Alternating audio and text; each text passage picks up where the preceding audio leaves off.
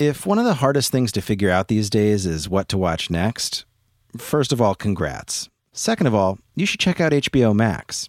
Discover something new to watch on HBO Max like Lovecraft Country, the new HBO series from Jordan Peele, Misha Green, and J.J. Abrams that's got everyone buzzing. Plus, HBO Max is the only place you'll find new binge-worthy Max originals like Selena Gomez's new cooking show. You heard that right. Selena Gomez is learning to cook, from some of the world's best chefs, no less. Find your next favorite all in one place on HBO Max. Start streaming today, download the app, or visit hbomax.com to start your free trial. This episode is brought to you by US Cellular. Let's talk about your cell phone carrier. When you think about your plan, does what you're getting feel fair? When it comes to staying connected, don't settle. When you switch to US Cellular, not only do you upgrade to fair, you're also joining a reliable network you can trust to have your back. No hidden requirements, no activation fees. Now that's fair. Learn more at uscellular.com. Hi, I'm Kara Swisher, the editor-at-large of Recode. You may know me as someone who has said Section 230 on this podcast more times than I can count. It's also the name of my new band. But in my spare time, I talk tech, and you're listening to Recode Decode from the Vox Media Podcast Network. Today, we've convened a coast-to-coast panel of experts to talk about the most important policy in the history of U.S. regulation of the Internet, which there isn't very much of it. So it's pretty much the big dog in this. I'm, of course, referring to the 1996 Communications Decency Act, and specifically Section 230, which says, and the people can dispute what it says, that Internet companies are not publishers and therefore can't be held legally responsible for what their users say. That's the simple version. It's much more complex than that. It's a very short part of that act, which I actually covered when I was at the Washington Post. But today we have three people on today's show. First, here with me in our New York studio is Carrie Goldberg, the owner of the law firm CA Goldberg and the author of a new book, Nobody's Victim, Fighting Psychos, Stalkers, Pervs, and Trolls. I think that takes care of it.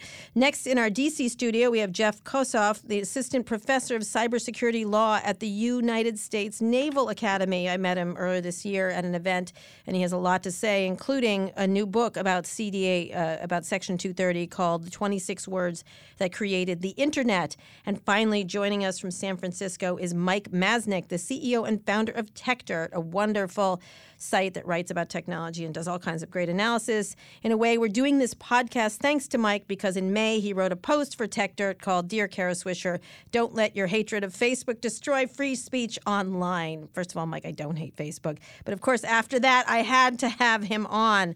Carrie, Mike, and Jeff, welcome to Recode Decode. Yay, Thanks. happy to be here. All right. I think we'll start with you, Jeff. Talk about what Section 230 is and explain a little bit of the history. You've written this book about these 26 words. It is only 26 words, and it's a part of an act that actually a lot of it didn't get implemented. Sure. So I wrote more than 100,000 words on these 26 words, but I will try to keep it shorter than that. So Section 230 is really was a solution to a problem that had emerged through basically common law and First Amendment court rulings that dated back to bookstore owner prosecutions in the 1950s, which basically said if you're the distributor of someone else's content, the First Amendment prohibits you from being held liable either civilly or criminally unless you either know or have reason to know of the illegal content or the defamatory content. And that worked well for bookstores. So it basically said bookstores don't have to review books before they sell them. But if they know that they have obscenity, then they have to not sell them. That didn't work so well when you got to CompuServe and Prodigy and all these other services that my students— These were early Internet services. Yeah. Not everybody remembers those. Oh, I know. None of my students know what they are. But there were two cases involving Prodigy and CompuServe. And CompuServe and Prodigy had very different business models. So for CompuServe, they basically didn't do any moderation. They didn't have user policies. They let all sorts of third-party content onto their service. Prodigy wanted to be family-friendly. So what Prodigy did was it had moderators, user policies, all that sort of stuff. They both get sued within the space of a few years in the early 90s for defamation that third parties put on their sites. CompuServe gets the case dismissed because it's held to be like a bookstore. It had no reason to know. Prodigy is held to be more like a newspaper publisher because it exercised editorial control. So that got the attention of Congress, which at the time was really all up in arms about pornography that was available to children online. Fawn Hill was involved in that, if you recall. Yeah, absolutely. So you had the Senate basically pushing through this legislation, which you've written extensively about, a great book about, the Communications Decency Act, which imposed all of these penalties on transmission of indecent content.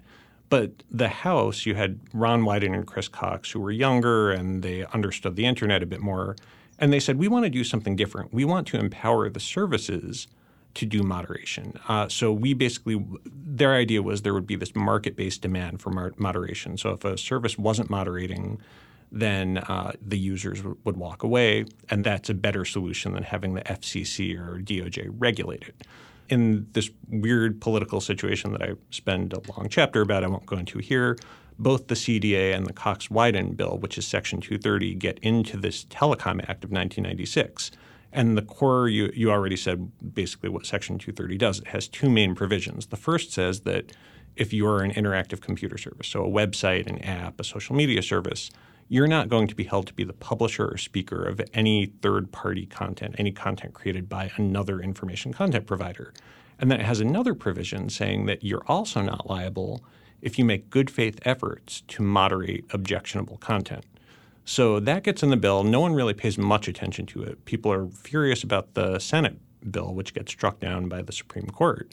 And then you're left with Section 230. And it took a little while for the courts to really sort out what that even meant. And what the courts held, they interpreted it very broadly, and they found that with some exceptions, it provides fairly broad protection from claims against these sites for third-party content. And it was also used to make these companies become bigger because they want to be sued out of existence by any actions they made. I think that was I remember at the time talking to Ron about the idea that we needed to let this new industry, the internet had just been sort of become commercial, let it thrive, and let it not feel under the regulatory scrutiny or legal scrutiny. Yeah, absolutely. There were really these two goals. It was to foster this new industry and to also encourage market-based moderation. Right. So, Carrie, let's talk about you from your perception, why it was important. Well, I mean, at this point, it's basically a government subsidy. Mm-hmm. You know, it originally made sense when it was created. It was kind of seen to be very restrictive. Mm-hmm. The internet was a completely different place back then, and most of the tort issues related to defamation and obscenity and traditional publishing torts. Which I think the lawsuits about Prodigy and Comps are about defamation and stock things, I think. Exactly. And so over the years, our information computer services have expanded to do all sorts of much more complex things. They geolocate. You know, we've got our social media companies. We've got Amazons that provide third parties. We've got our search engines. And the expansion of the CDA 230 has just kind of grown with the internet to the point that basically most internet companies are immune from tort liability altogether. Mm-hmm. That means they can't be sued. Lawyer person, let me tell you, they can't be sued. Yeah. They can't be sued. And that's crazy. I mean, tort law is centuries old, and the concept is that it's the great equalizer. For the cost of an index number, the poorest person, somebody without a pot to piss in, can sue somebody that did harm to them and bring them to the table.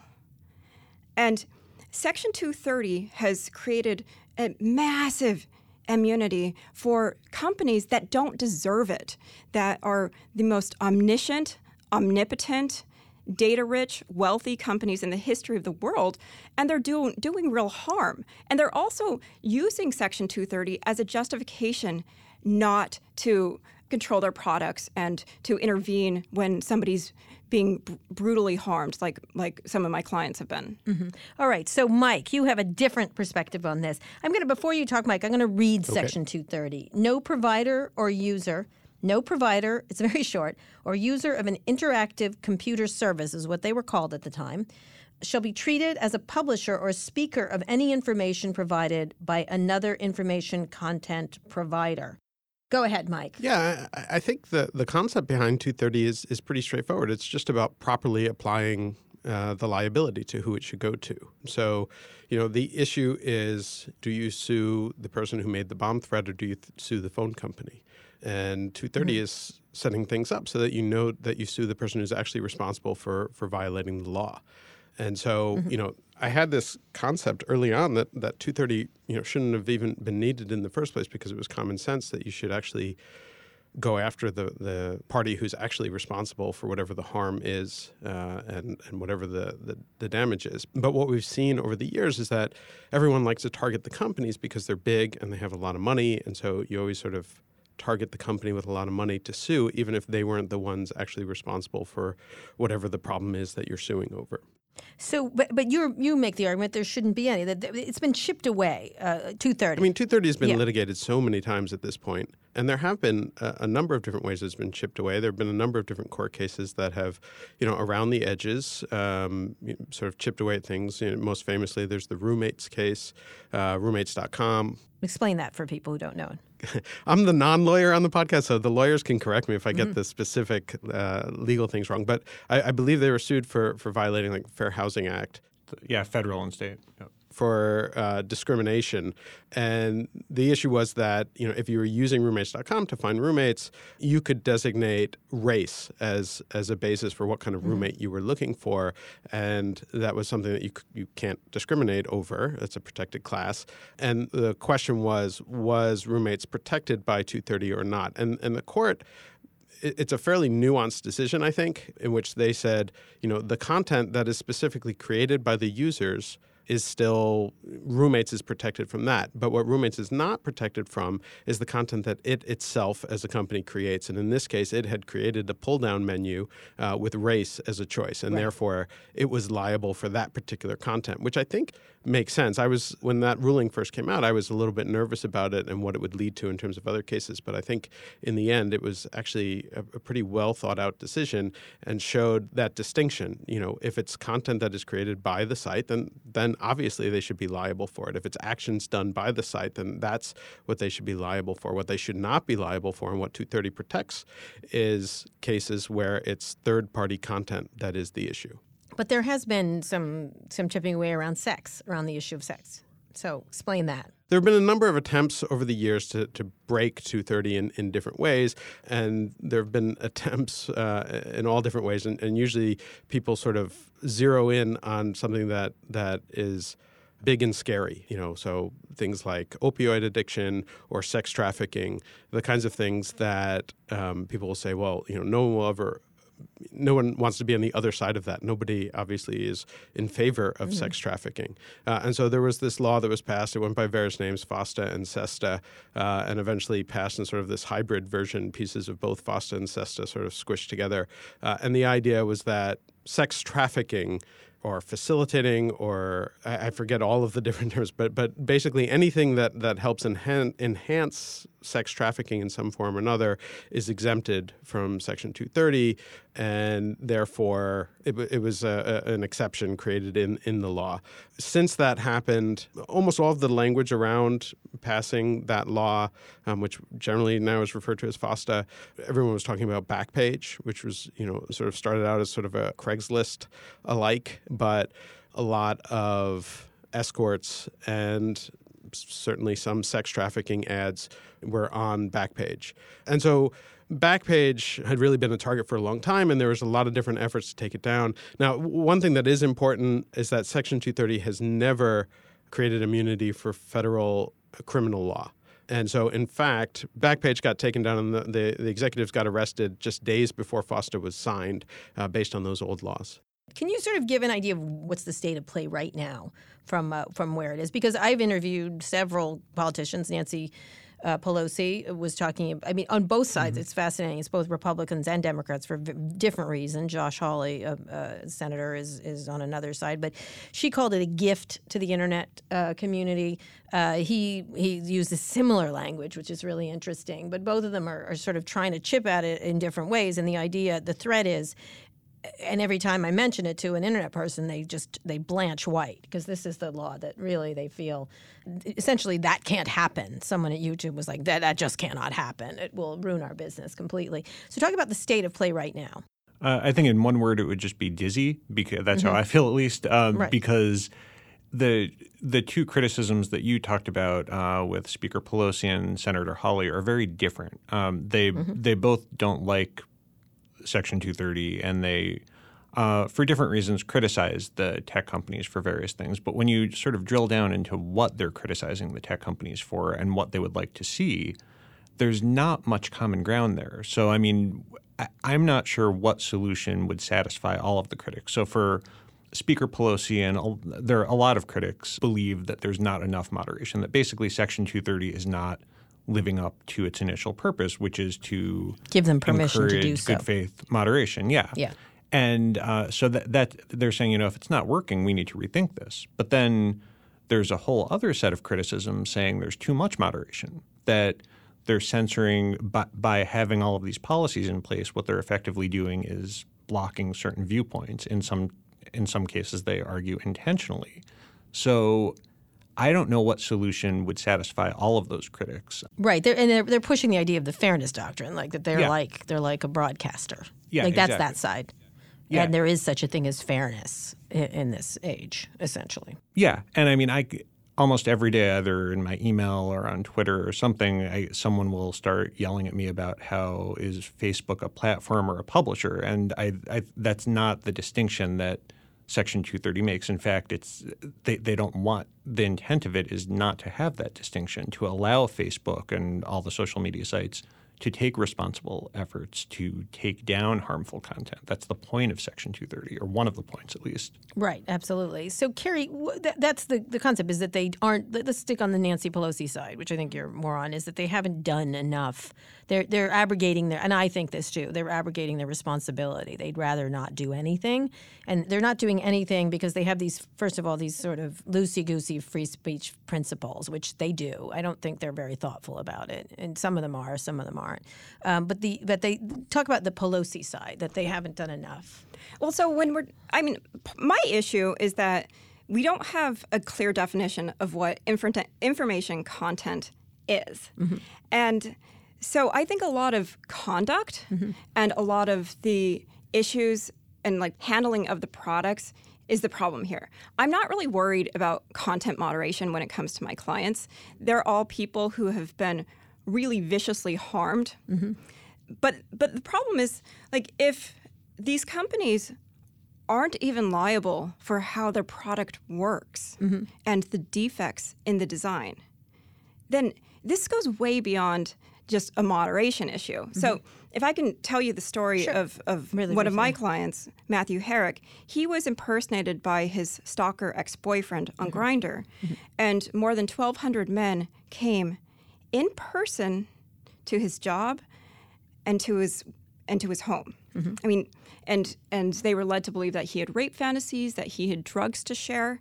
He would go into the leave his apartment. They'd be waiting for him in the stairwell. They would follow him into the bathroom at work.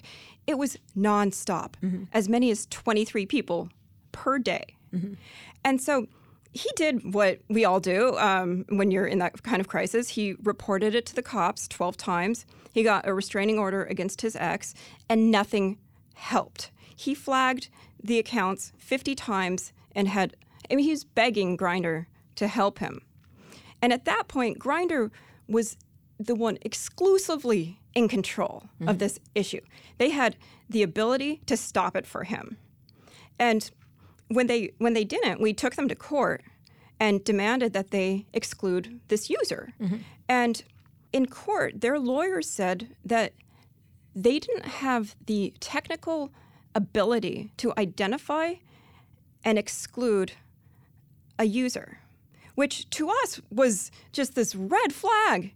Okay, even, on their terms of service, they say that they have the right to exclude anybody and that they will do that. And yet they just conceded that they didn't actually design into their product the ability. If you've created a dating app that is built on facilitating offline, in-person contact. Physical contact, yeah. Yeah, with geolocating functions that sends people to one another, it's an arithmetic certainty that sometimes it's going to be used by predators, by stalkers, by rapists, and it's completely negligent for them not to have designed that into their product. Mm-hmm. So this was a product liability issue. And when we talk about Section 230 cases, we're actually talking about cases where somebody has sued a tech company and then they're supposed to affirmatively plead that Section 230 protects them. So you're talking under about product Section liability. 230. It's product liability, and you're unable to wage Right. regular product And so liability. our case had nothing to do with content. We're like, you have a defective product. This isn't a publication tort. We're not suing for any words that Matthew's ex-boyfriend was using. We didn't even know what they were. We couldn't even find all these profiles. We didn't know what the direct messages were saying that was directing users. And Grindr didn't even have to serve an answer. Right. We got thrown out of court right at the pleading stage. And so this was an access to justice issue. And Matthew continued to get these visitors. And I think we can all agree that that's a serious harm. This isn't just somebody being called a bitch on Twitter. I mean, Right. So, Mike, talk a little bit about this piece you wrote about me, which you got completely wrong. But let's go ahead. That's okay. This is something that you and I go. I am often talking about responsibility of products. That the products don't work as promised, they don't work as made, and there's no reparation that you can do because they've got this fig leaf that they've got constantly, that they constantly refer to. So and I do think that it's at risk to be able to sue them indiscriminately. I do think it's a risk to be able to have them not protected and not do their job of moderation, but they don't do their job of moderation or protect them, not just moderation, but their products themselves. So talk about your piece so you can get your Mona in the sun attacking poor Kara Swisher.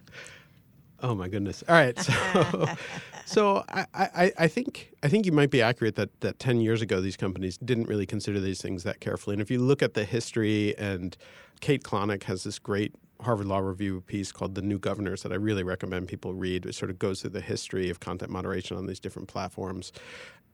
The idea that they don't do a good job, I think everyone agrees that they don't do a good job. But I think what's lacking in that, and where I think you're wrong, is in thinking that they don't care about it anymore. That may have been true early on. They may not have put much attention to it. I think we can all agree that they could do a better job of it. But I think what most people don't understand are two things. One, the absolute scale of the issue with these companies, how much content and how many decisions they have to make each and every day. And at that scale, no matter what systems you have in place, you're going to make mistakes, first of all. And also there are going to be people who disagree with your choices, whether or not they were good or bad. You are never going to please everyone, which is exactly what we see from like the difference between Speaker Pelosi and Senator Hawley in terms of what they're talking about. One wants more moderation, one wants less moderation. So any choice is going to lead to criticism and yelling about mistakes and bias and leaving up too much or taking down too much. And so in order for these companies to be able to function and do anything, if they were constantly being sued for both of those decisions, for leaving too much stuff up or for taking too much stuff down, it would be impossible. And the choices that they then make are to either sort of throw their hands up and do nothing and say, well, we're going to go back to the standard that was in the bookstore cases that Jeff talked about at the beginning, where as long as we don't know about it, then we're not liable for it. And that's not a situation that I think anyone out of the four of us wants, where they're taking a completely hands-off approach. Or they just get very, very aggressive in trying to pull down anything that might possibly cause any problem whatsoever, and then you get the opposite problem where you're taking down all sorts of things. And we've seen how badly that goes. We've seen how, people who are the recipients of racist speech or hate speech of some kind or another, who talk about it online and publicize it and reveal it, get those tweets and Facebook posts taken down. We've seen cases where people who are documenting war crimes in the Middle East or elsewhere are having those taken down because people are saying it's terrorist content, even though they're documenting war crimes. We see over-blocking in all sorts of cases, and that's what you get when you risk adding liability to these platforms. So I think part of the problem is that some people say, well, it's really difficult for companies to moderate content at scale. I don't think that's... Yeah, that's the too big not to fail kind of thing. I actually think it's different than that. I think it's not difficult, it's impossible. And that what we're really talking about are societal issues and problems that happen in any large enough society. And somehow expecting that it is the tech companies, who I think most of us agree are probably not that good at this, that they should be the ones solving societal problems, creates a whole bunch of other issues. It's a really fascinating thing. I do think they take all the money, Mike, and so they it's their job. But let's talk about whether it's their job or not when we get back. We're here with a trio of fantastic people debating the Section 230 of the Communications Decency Act, which protects internet companies. It has protected for years and is under siege. We're here with Jeff Kossoff, Assistant Professor of Cybersecurity Law at the United States Naval Academy. We're here with Mike Masnick, the CEO and founder of TechDirt, and also Carrie Goldberg, who has a law firm that talks about these issues. When we get back, we'll talk more. Searching for what to stream next? HBO Max is where all of HBO meets the greatest collection of movies, shows, and Max originals for everyone in the family. Discover something fresh to watch with new HBO series like Lovecraft Country from Jordan Peele, Misha Green, and J.J. Abrams, or The Undoing, starring Nicole Kidman and Hugh Grant. You can also jump into a new Max original like Selena Gomez's new cooking show, Selena and Chef, or The Flight Attendant, a dark new comedic thriller starring Kaylee Cuoco. Ridley Scott's even producing a new series called Raised by Wolves. Whether you want to rewatch classic favorites or finally get into that show your friends have recommended 1,000 times, HBO Max has something for everyone. Start streaming today and find your next favorite. Download the app or visit hbomax.com to start your free trial. If you're an early adopter, you get that your devices and your connections need to be fast and help make your life better. But you might be forgetting one thing. Tech should be fair, too. Fairness isn't a new idea, but it is to wireless. That's where US Cellular comes in. At US Cellular, people come first. And that means a fast, reliable connection with no hidden requirements and no activation fees. They'll even pay you back for unused data. When you upgrade to US Cellular, you upgrade to fair. Learn more at uscellular.com. We're back with Carrie Goldberg, the owner of the law firm C.A. Goldberg and the author of a new book, Nobody's Victim, Fighting Psychos, Stalkers, Pervs, and Trolls. Also here is Jeff Kossoff. He's in D.C. He's the assistant professor of cybersecurity law at the United States Naval Academy. His new book about CDA's Section 230 is called The 26 Words That Created the Internet. And also here is Mike Masnick in San Francisco, founder of TechDirt. And he's here because he has a lot of opinions on it, including telling me that I hate Facebook and want to destroy speech online. Okay, we're going to start first with Jeff. Talk about that idea that Mike had in the last part, which is that they will either start to overdo things or take the hands off the wheel. I think they have done very little and seem to like it that way. And one of the points I was making in one of the many columns that I've written about this topic is that people could misconstrue that Twitter is the public square. I'm using Twitter as an example. You could use almost any of them. That these companies are the public square when in fact they are the privately owned squares that have become the public squares, but they still aren't the public squares, so they don't have the responsibility that public entities do.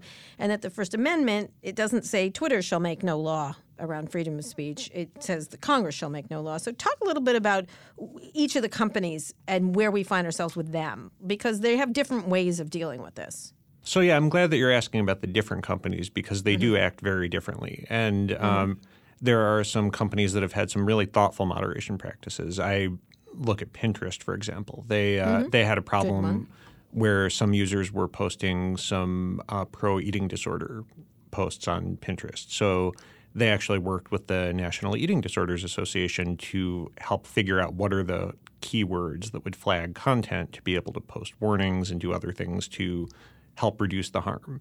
That is exactly what we need to be seeing more of the platforms doing.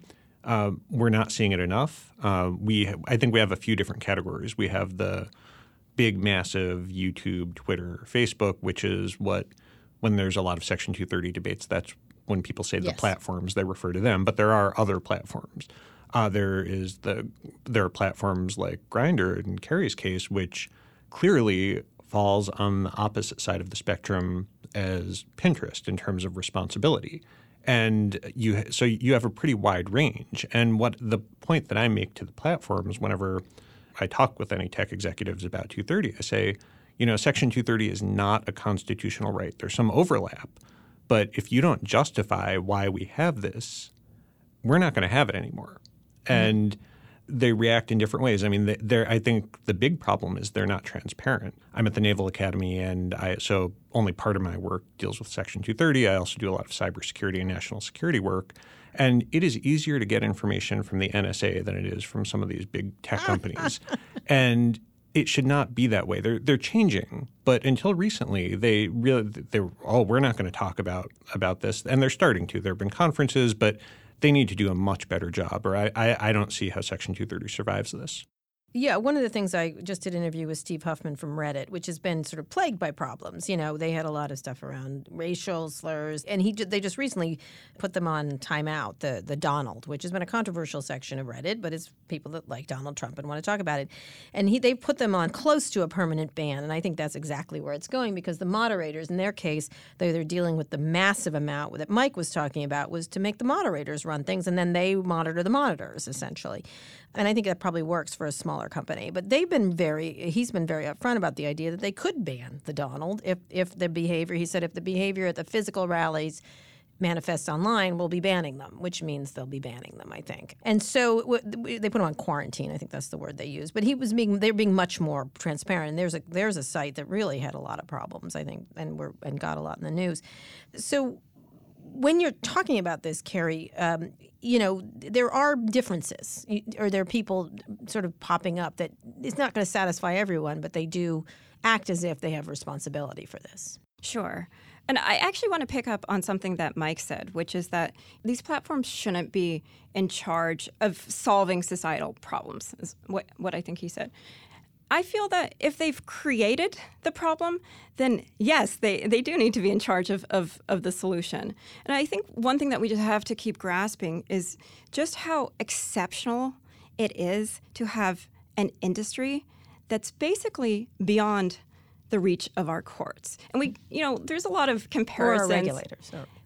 Right. Well, I mean, they're not beyond the reach of our regulators. They're not beyond the reach of it, but they have no regulation to speak of.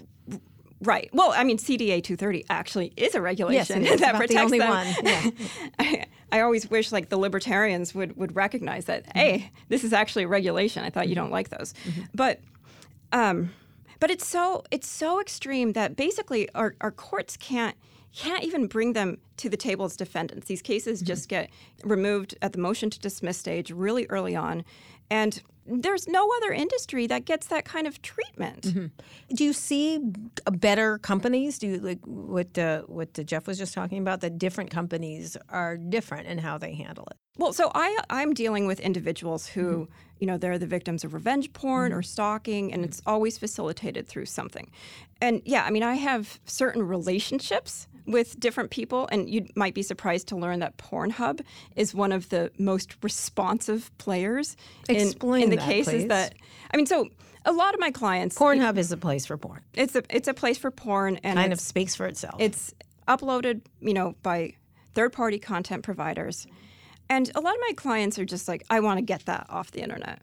They're not all, I want to, sue the F out of this tech company. In fact, it's very, very rare that. Because you have to actually show a harm and show that it was caused by the platform as opposed to the individual. So I don't feel that ordinary sort of defamation and content that would be moderated, I don't feel like those are going to ever lead to cases. I mean, you have to have a real harm. Right, I mean, that's what our system's for. Getting back to Pornhub. They will remove content. They will. They don't require that somebody show a sign saying that they are the victim of revenge porn if material's up there. They're very victim friendly. They recognize that they're not really in the business of non-consensual porn, and so that to me is a great actor in terms of moderating the content. They'll take the victim's word for it and respond quickly. On the other side of that is. Platforms like 8chan, like 4chan, where there's really nowhere to even respond to requests at all. So, Mike, talk about that, because there are people that act. What is wrong with having a business? Like you have that. You run TechDirt, I run Recode. When I get responses, we act. We immediately act, actually. And because as a publisher, which we are, I'm concerned about being sued. I'm concerned about if I did something, not being wrong, that's different, but actually, libel is a very complicated thing in this country. It's different in Britain and everywhere and different places. But I'm concerned, and we do act, and we do make choices. that is, I think, was what I was talking about, is they refuse to make choices. And you're worried about the fact that they can make choices at all, but we do that every day. But part of the reason why we do that is because we have Section 230, right? I mean, part of the reason why we can moderate comments on TechDirt in the first place is because we have Section 230. Without it, we'd be risking a lot more liability. And the examples that have been given, Jeff talked about Pinterest and what they've done. You talked about Reddit and what they've done. Carrie talked about Pornhub, what they've done. All of them are doing different things. The reason they can do different things and the reason they can take different approaches is because they have 230 and they have that ability to experiment and to take different approaches. And what happens is that business and societal pressure have pressured most of these companies to do as much as they can in the right direction. And things like you reporting, wherever you report and hitting hard on large internet companies has also, despite what you said, has pushed them in the right direction. Perhaps not far enough. I think actually I agree, not far enough. But pushing them farther and farther in that right direction, that's enabled in part by 230 being there, allowing them to experiment and figure out what's best. I think we all agree, there are some bad players out there. But what we're seeing, again, is that societal pressure is making that harder and harder for that to exist. We haven't talked about Cloudflare and what it did recently with 8chan, but that was a decision that they made. So 8chan is finding it harder and harder to exist because on a basically society-wide basis, a lot of people have determined that maybe that's the kind of site that shouldn't exist. But again, these are things that are only enabled because 230 is there to allow the companies to make those decisions and to experiment and to take different approaches. And so much of the 230 discussion is so focused on these larger companies, yet 230 protects me. I'm a small publisher. I got sued not too long ago for defamation, and the worst content, the sort of, scariest content, I guess, that we got sued over was in comments. And we got that dismissed because of Section 230. If that were changed in some way, that would put me at much greater risk. And I don't know if I would operate the business in the same way at all. I don't know that I would have comments if I didn't have those protections. It's interesting. I got rid of comments, as you know, largely because they weren't adding. I didn't do them because I was worried about them being sued. I did it because they were not additive to the But in my case, but it was a decision I made. I was like, this is just crapping up the platform. And I understand that a lot of platforms have decided to do that. But in our case, I mean, our comments are part of what makes TechDirt. We've very much focused on sort of building a community around the site, and we can only do that because of 230. But I do want to press you as the idea. I think you missed me. I do not want to get rid of 230. I want them to understand what a privilege it is, that we think it's a privilege, and that they really do abrogate their responsibility almost continually and at the same time collecting all the money. They get all the money and don't do any of the work. And I think I want to get into some of the other things, but go ahead. Sorry. Again, I think that's untrue. Facebook has hired something in the range of 20,000 people to work on moderation. YouTube has hired somewhere in the range of 10,000 people. After being pressed. After being pressed. And I never thought of it in the first place. Well, I wouldn't say never. I mean, if you talk to them and you go over the history of what happened, I agree. They were slow. They were bad. They're still bad at it. But they're getting better, and part of it is because of the public pressure, and part of it is because they're able to experiment and they're able to take different approaches and try different things. And again, it's important that 230 helps all of these different sites. Everyone focuses on the Facebooks and the Twitters of the world, but there's also Wikipedia, there's GitHub, there's, smaller sites like mine. There's all different kinds of sites. And we would have a very, very different internet if there's liability for those things. You have a situation where you have the larger companies who might be able to deal with the legal fight. I can't hire 10,000 people to moderate my comments. Right now we're not big enough that we would need that. But the idea that this is some sort of special gift to companies who are completely ignoring any responsibility, I just don't think that's true. I think the big ones have mucked it up for all of us. I think they haven't been taking the responsibility. But historically, there's an argument that they did a really bad job and they didn't take it nearly seriously enough. I completely agree with that. But I don't think that's true anymore. And I don't think that changing the law changes anything on that front. We do agree on that part, but I will not let them off for being thoughtless, lazy, and careless. And they literally don't care while they're the richest people on earth. But let's go, Jeff. Let's talk about the idea of let's get into the concept of things that happen on their platforms that are truly dangerous, like the shooter in New Zealand, and not putting enough things in place. I had a big back and forth with Facebook over Facebook Live very early when I kept saying, this is harm. I can see harm. And they kept calling me a bummer. It's a really interesting, to get them around to this thinking so that they deserve this thing that they got. It's not a privilege, but it is a privilege. They deserve what they've been given. How do you think that's going to play out when you have the recent shooter somewhere else was broadcasting it and they didn't remove it enough? And I get the bigness of it and how difficult it is, but I do believe the architecture of their systems make it almost impossible to fix what they need to fix. So Jeff, talk about that a little, and then each of you talk about that, of how they can, what happens when you have a situation like what happened in New Zealand where the killings were broadcast. I would say that, and also the Nancy Pelosi video. Of making her look like she was drunk, yeah. I don't think the shooting is a tough decision. I think there should be every effort to take that sort of video down. People would disagree with me on that and say there might be newsworthy reasons. I don't think so. I think for the Nancy Pelosi video, there was some argument, it's become part of the public discourse, satire. I would disagree with that just because in the impact that it's had. The problem is that there wasn't enough explanation as to what the decision-making process was, and there might not necessarily be the consistency there that's necessary to really inform why are they making these sorts of decisions. So that's really where I get back to the transparency that's necessary.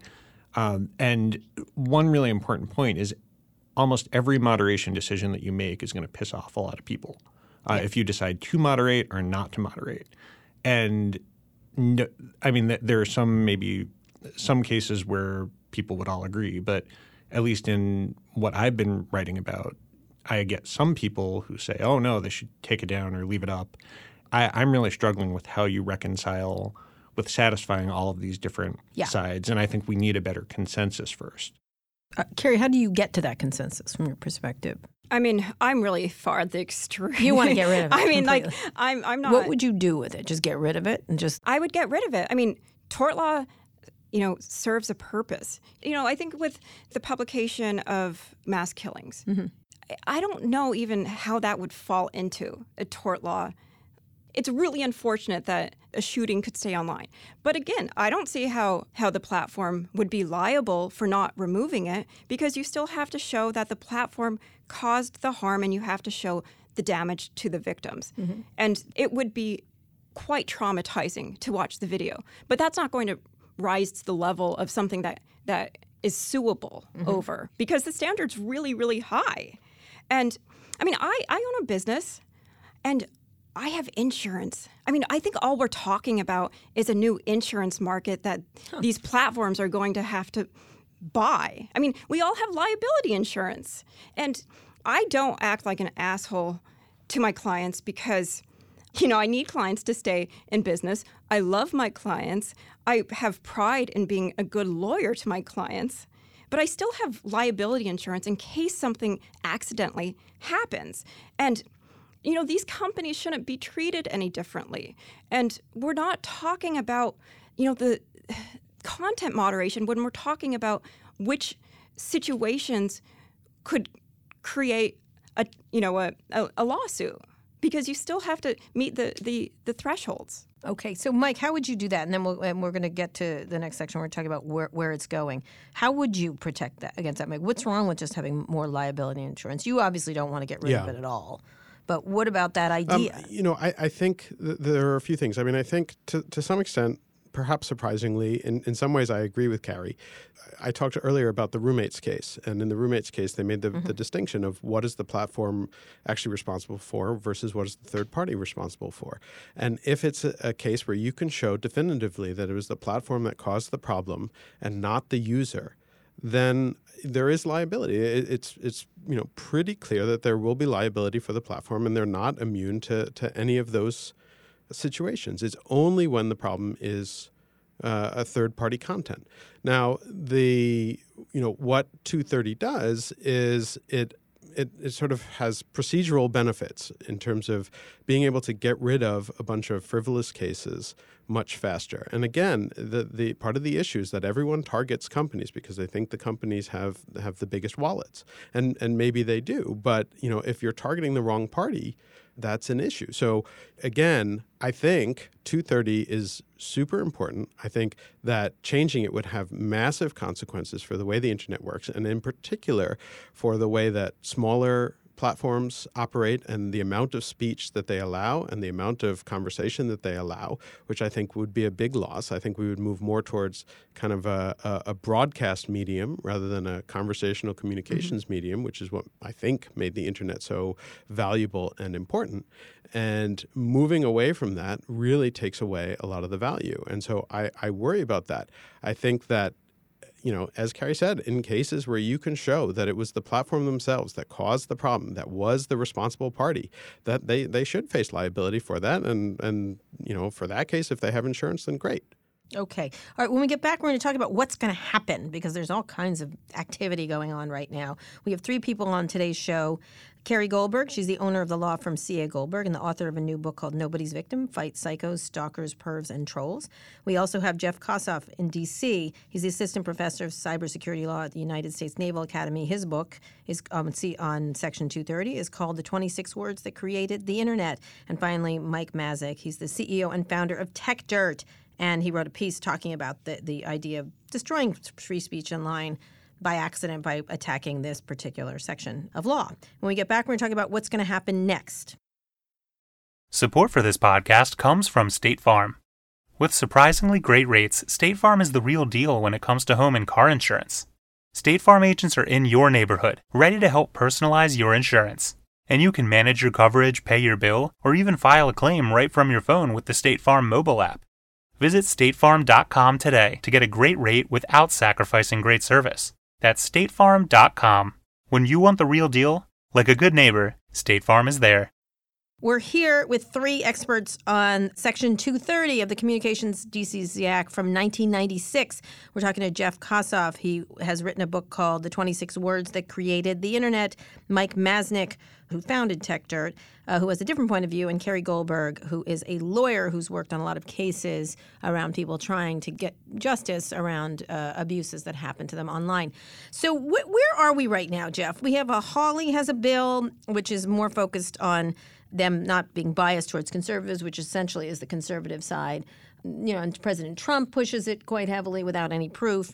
He most recently said Google added millions of votes to Hillary Clinton without any proof. Without any proof, should be silent for everything he does. So where are we right now? What's the state of play of how much risk this is under, or what kind of other regulatory scheme might be in place? I'm a law professor, and I'm not a political scientist or someone who's politically savvy at all, which I'm very happy about. So I can't predict the chances of any of this legislation going through. Repeal. Because as I talked about earlier, the criticisms are so different because you've got some people saying there should be little to no moderation at all, which is very different from the really legitimate concerns that other people have had saying there needs to be a whole lot more. Mm-hmm. So, I mean, the Hawley bill would basically say, there has to, for larger platforms to continue to receive Section 230 protection, there has to be a finding by the Federal Trade Commission, by a supermajority of the Federal Trade Commission that there's, and I don't have the bill in front of me, the exact language, but it's a politically neutral moderation process. Yeah, that's great. That's a politically charged organization. But go ahead. Yeah. And so I mean, I think that sort of proposal, I don't know how you reconcile that with the argument that there needs to be more moderation. I think the argument for the Hawley bill is, and I'm just speaking on my own behalf, I think the argument for his bill would be that, we don't want the platforms to come in and say, we want to censor this particular point of view, so that's how we're going to moderate. But I think that would probably cause there's a risk of that causing some of the platforms to just take a more hands-off approach because they don't want to risk being dubbed politically biased and then losing 230 protection. And I mean, that was kind of the point of the part of Section 230 that says you can moderate otherwise objectionable content if you take good faith efforts. Okay, so there's that. What about on the Democratic side? On the Democratic side, there's not any current legislation that's out there. Right. So It's just do a better job. yeah, to do a better job. I mean, there might be there are the calls obviously to repeal Section 230 altogether, but I'm not aware of any legislation that's been proposed during this term at least. And what about from a state perspective? There isn't anything. I mean, there's stuff going on globally. Jacinda Ardern, they had a sort of a more cooperative thing with Macron and others. They were trying to come to terms of how internet companies should behave, but it's more self-regulation still, from what I can understand. Yeah, I mean, Nothing yet. In Europe, for example, there's a more sort of government involvement with online content in general, and a lot of that has to do more with the First Amendment than with Section 230. In that there are certain things in Europe where hate speech can be prohibited, for example. The New York Times recently had an almost entire front page of their business section saying that Section 230 shields hate speech, shields platforms from liability for hate speech, and they had to run a correction saying that it was the First Amendment and not Section 230. And I think that really points to the fact that there are a number of problems online, really legitimate issues that go beyond Section 230 and go to the really fundamentally U.S. view under the First Amendment that really is weighed much more heavily toward free speech than in other countries. Yeah, I just recently interviewed Pete Buttigieg, and he was talking about the idea of people taking things down. And I kept saying, we have a First Amendment. And he's like, but I think we should, be able to take things down. I'm like, but we can't. Like, it was I actually came to the conclusion he didn't know what he was referring to. I was trying to be polite. I was like, do you know what you're saying precisely? Because you're talking about a European law versus a U.S. Thing. Anyway, Carrie, where do you think the state of play is? Where's the pressure points? So as a litigator, I want our courts to be deciding this. Right. I think that having our legislators be in control of this and pushing something through their sausage factory is the worst case scenario. Right now, our Herrick v. Grindr case is petitioned for cert with the Supreme Court. They could decide to hear that case and make a ruling about what information content really is and why it should be applied to products liability and why this entire industry should be outside the scope of the courts, and whether this is an affirmative defense or if companies don't even have to bother pleading it. I still have hope that this could be judicially handled. Yeah. Right. At the Supreme Court level. Right. I mean, I know that they only choose like 80 out of every 8,000 a year petitions, but this is an important issue. They've never ruled on it. There's probably a reason they've never ruled on it. It's causing so much chaos. And this case is booted up for them. So the court should be deciding this on some level. That's my first choice. That's your first choice. Second choice? Second choice is that our legislators just throw it in the trash, or that we have a much more narrow scope of what information content is. Okay. All right. Mike, what do you think? Where are we? Well, I think the courts have been. I mean, we have 2 decades worth of jurisprudence on Section 230, and they have chipped away at it. Frankly, I mean, the roommates case was first, but there are other ones. Internet brands. There's the cases against Airbnb recently that have chipped away at basically saying transactions are not covered by 230. There are a number of other cases as well.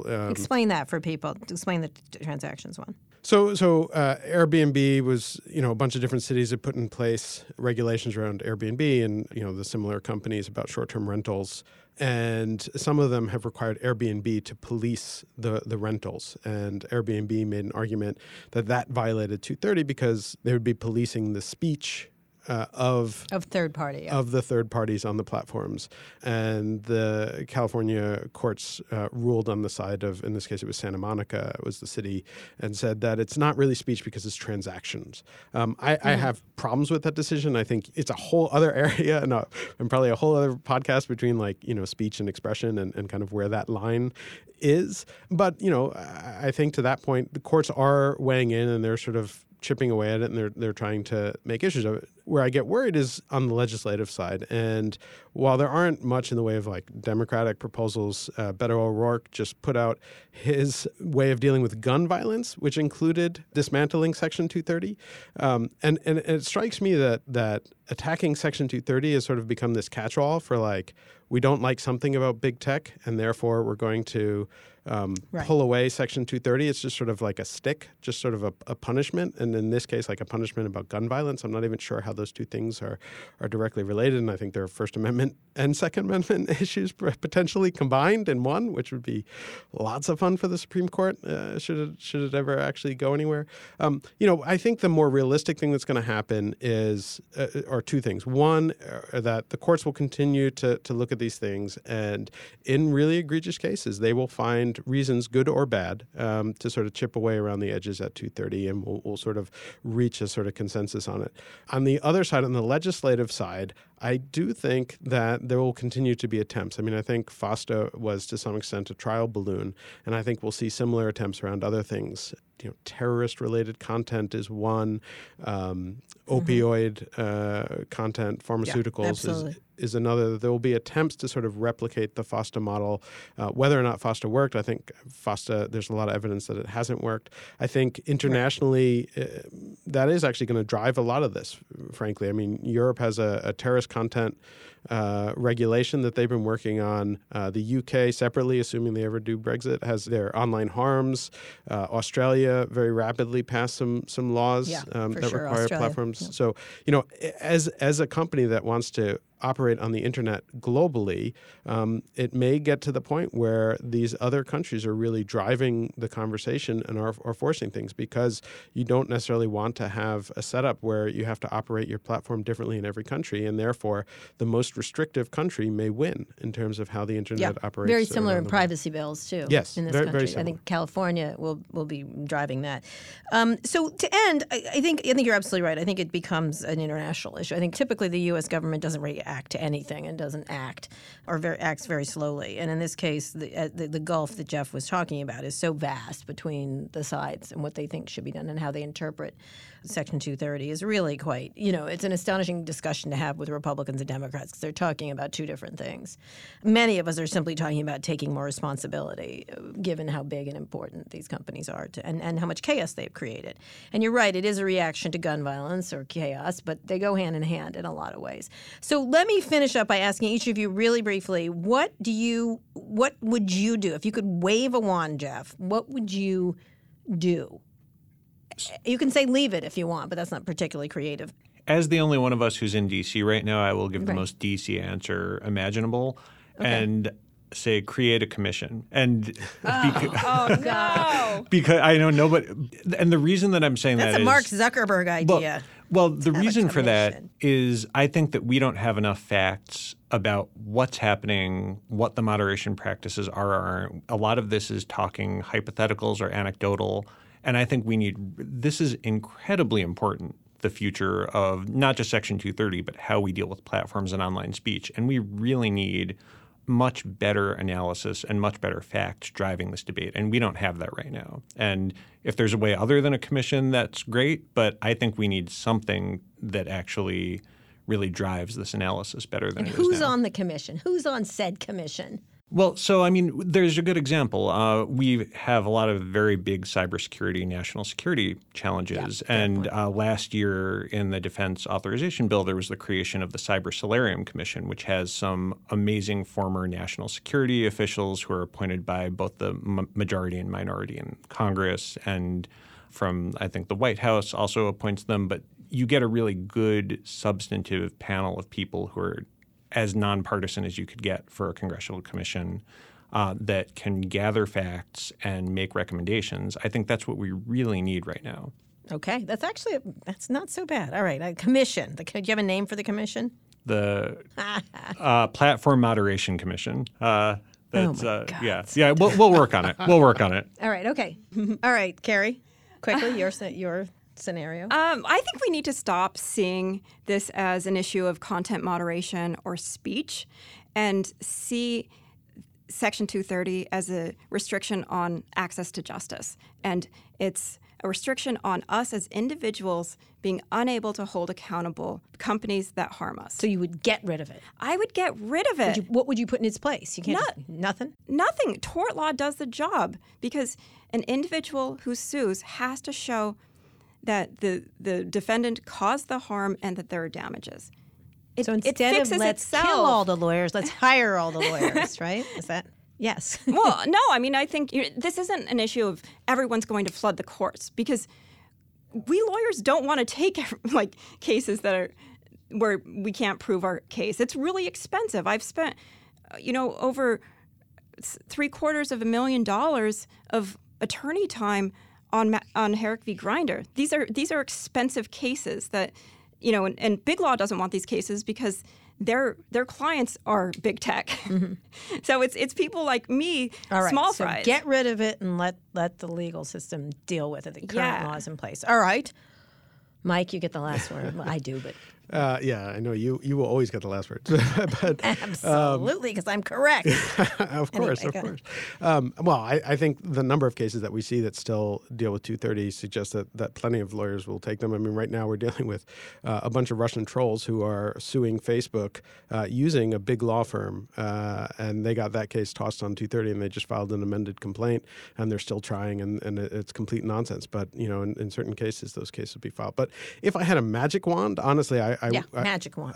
If I could wave it and just get people to actually understand how to properly apply liability and also to actually understand how much is actually being done and how difficult the choices are in terms of content moderation. If I could make everyone work on a trust and safety team for a week and begin to get a sense of how much effort is actually put into these things and how impossible it is to get it right on a consistent basis. We did at one of these content moderation conferences, we ran a sort of game where we had everyone in the audience try and deal with 8 different content moderation cases, and they got to vote on their phones. And this was a conference of content moderation experts, and we could not get agreement from them on how to deal with any of the 8 case studies that we brought up.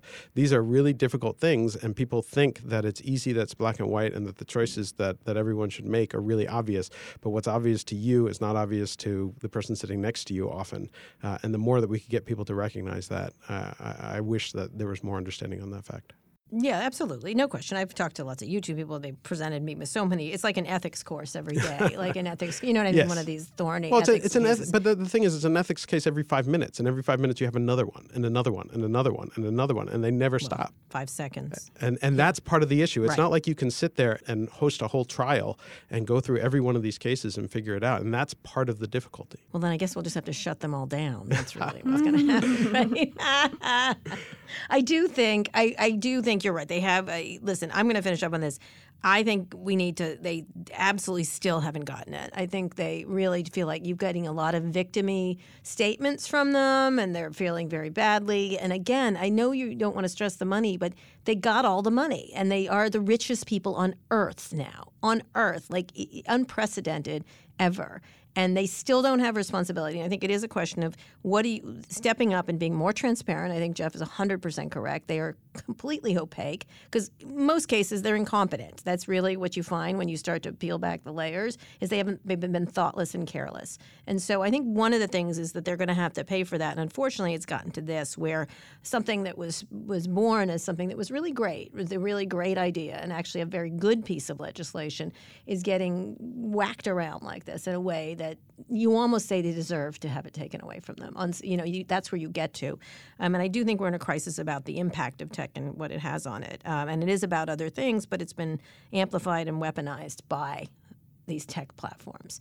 And so we'll see where it goes and we'll see what happens. Luckily Washington never gets anything done. So I'm going to vote that I think Jeff's commission is the correct thing that's happening. Sorry. We have to see. You could be the chair of the commission. Oh my God. No, I've applied for the ombudsman job at Facebook and I'm going to wait and see if Mark will give me that, like unfettered access to him to smack him every day. But we'll see. There should be a fact finding. I know it sounds crazy, but I don't think we know enough, and I do think it's a lot because these companies have kept us in the dark about the difficulty because it is so difficult, and they don't want to admit they don't have control of the platforms they created. But anyway, this has been great. I really appreciate you all from coming on. Carrie, Jeff, and Mike, Thank you so much for being on this, and we'll continue this discussion. We'll check back if anything does happen. I don't think anything will happen, but we'll check back at that going forward, because I think it's a really important discussion of how we regulate these companies, how we legally deal with them, and how as a society we do. So thank you so much for coming on the show. Mike, I still love you, even though you insult me all the time. You can follow me. See, I brought you on. So you can follow me on Twitter at Kara Swisher. My executive producer, Eric Anderson, is at Erica America. My producer, Eric Johnson, is at HeyHeyESJ. Carrie, where can people find you online? cagoldberglaw.com, and that's my Twitter handle as well. Great. Jeff, how about you? JeffKossoff.com. All right. And Mike? I'm always at techdirt.com and on Twitter at mmasnick. Okay, and again, Carrie's book is called Nobody's Victim, Fighting Psychos, Stalkers, and Pervs and Trolls, and Jeff's book is called The 26 Words on Section 230, 26 Words that Created the Internet, and Mike's site is called TechDirt. It's a terrific site, and you should go look at it. If you like this episode, we really appreciate it if you shared it with a friend, and make sure to check out our other podcasts, Recode Media, Pivot, and Land of the Giants. Just search for them in your podcasting app of choice. Thanks to our editor, Joel Robbie. Thanks also to our editor, Brandon McFarland. Thanks for listening to this episode of Recode Decode. I'll be back here on Monday. Tune in then.